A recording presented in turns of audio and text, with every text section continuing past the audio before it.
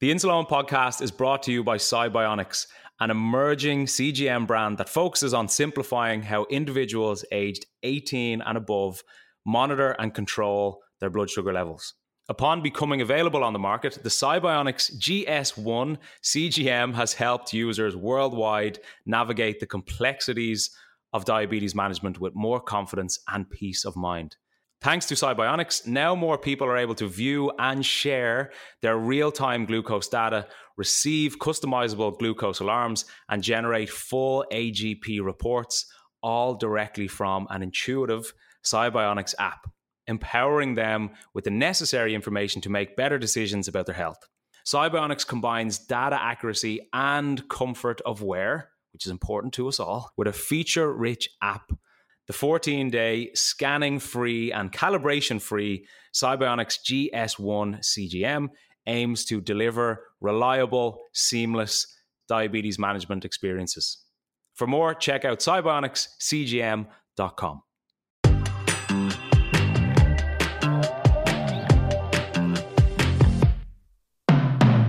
How's it going? It's Owen here, and for World Diabetes Awareness Month, we are doing something a little bit different.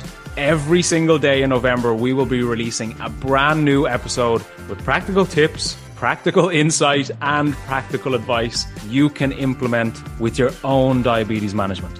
This is 30 days to change your life with type 1 diabetes. But remember, this is all from my own experience. If you have any issues or concerns regarding your own diabetes, please contact a medical professional.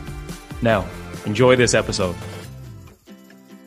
Welcome. So today's topic is got to be building muscle with type 1 diabetes. Now, this is one that I am passionate about because I love going to the gym. I love building muscle. I love lifting weights. So it's important to me, and it's a massive part of my life because I enjoy it so much. Now, with type 1 diabetes and building muscle specifically, you may hear one of two things. If you're on Instagram, if you're on YouTube, whatever, you may hear it's absolutely impossible to build muscle with type 1 diabetes. And then you flip to another Instagram post and somebody else is saying it's easier to build muscle with type 1 diabetes because you take insulin, right? Both are absolutely wrong. It's not impossible and it's not easier by any means, right? It's harder actually. But what I want to do is I want to just briefly go through how to build muscle effectively with type 1 diabetes and why it's important. So building muscle and losing body fat, we're going to touch on that. But building muscle is something that's a relatively simple process, but it's difficult to implement consistently.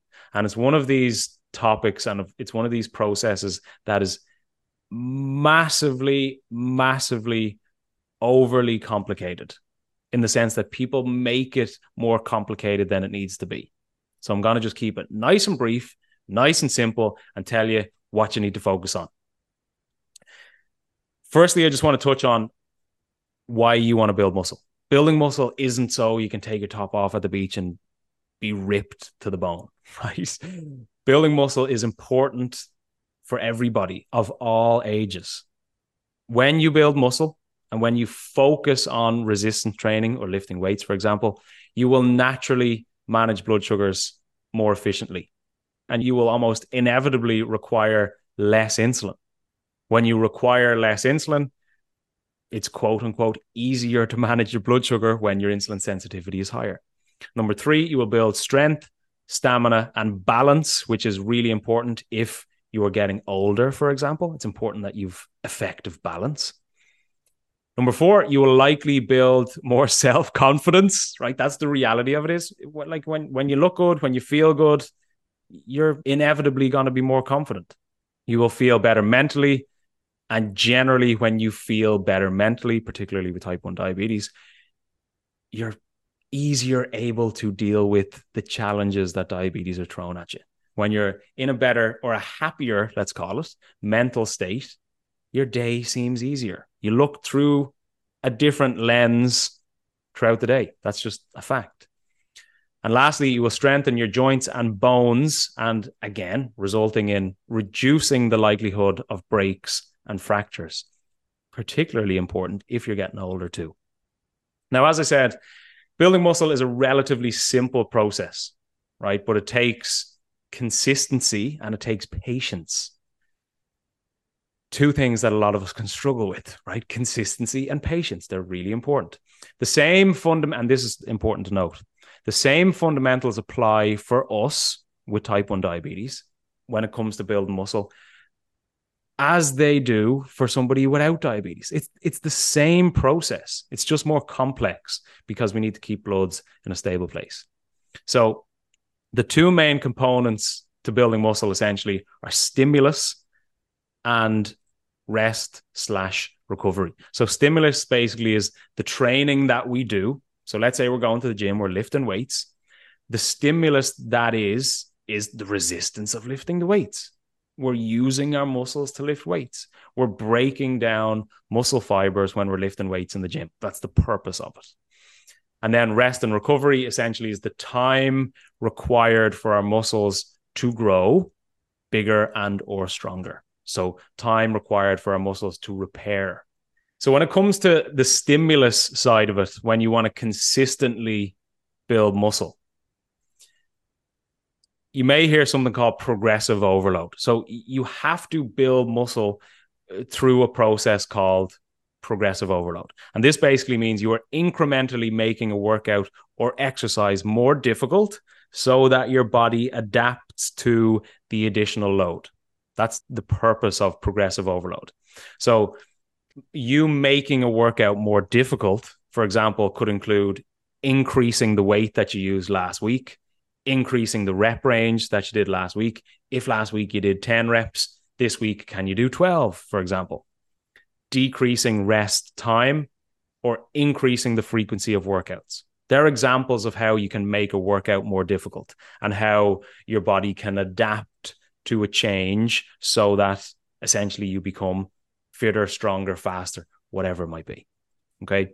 So to make consistent progress, your training doesn't need to be exciting all the time.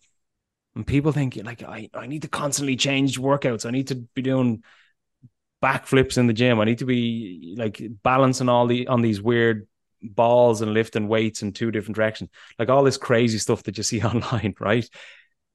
For the most part, effective muscle building comes from repetitive workouts and repetitive exercises so that you can consistently make something more difficult. So this could look like, for example, I'll map it out for you, Graham. If I want to build muscle on my chest, for example, and I'm doing a chest press, how I can actively and consciously make the workout more difficult so that I build muscle. Let's say week 1, I'm doing 20 kg chest press and I do 8 to 10 reps. Let's say 10 reps. If over like a 12-week period, I just do 10 reps of 20 kg dumbbell press, do you think I would build any muscle? No. Why? Because that's not progressive overload. Exactly. If I'm doing the same thing over and over and over and over and over again, there's no reason for my body to adapt to it because nothing's changing. Nothing's more difficult. Whereas, and we'll keep it super simple, if on week 1, I do 20 kg chest press for 10 reps, then week 2, I do 10 reps of 22.5 kg. Week 3, I do 10 reps of 25 kg. Week 4, I do 27.5 and so on. Now, your strength's not going to go up that quickly, but we're just using it as the example. So because every week I'm actively making a workout more difficult, I'm actively adding more load, more weight. So my body has to adapt. I'm pushing past these hard reps. That's progressive overload. That's making it more difficult. There's a reason for my body to adapt to the load, i.e. build more muscle. So like I said, that stimulus is when we break down muscle fibers, and then the rest and recovery is when we build the muscle back up bigger and or stronger. There's a voice crack for you, as always. So stimulus and rest and recovery are equally important. because stimulus without recovery will not lead to muscle growth. That's just the reality of it. Ideally, you want to give yourself about 48-ish hours to recover a certain muscle group. So if I've trained my chest, let's say on a Monday, I don't really want to hit it hard again in the gym on a Tuesday because it's still recovering. It could be a Wednesday, it could be a Thursday, for example. Now, with rest and recovery, so you've gone to the gym, you've trained hard, you're implementing progressive overload. Now you want to recover. You want to get bigger. You want to get stronger. You want to build the muscle that we're talking about. Rest and recovery can be broken down into 4 pillars, what I call them. Number 1, calorie consumption, the amount of food you're actually consuming. You do need to consume calories to actually fuel your body to recover and rebuild the muscle. Number 2, you want to prioritize your protein intake, because protein essentially, protein is the building block of muscles. If you don't consume protein, you're not going to rebuild muscle. Generally, a good approach to take roughly is about 0.8 to 1 gram of protein per pound of body weight if you actively are trying to build muscle. Number 3 is sleep. This is when we are resting most effectively. This is when, if you've gone to the gym, you've pumped a workout, you've broken down this muscle fiber, your nutrition has been great for the rest of the day, you've eaten your protein. When you go to sleep, that's when most of the recovery is done. That's when your body recharges the most. So prioritize sleep is what I'm trying to say. Ideally, if you can get about 7 to 9 hours sleep each night, fantastic. And then number 4, surprise, surprise, surprise, is your blood sugar management.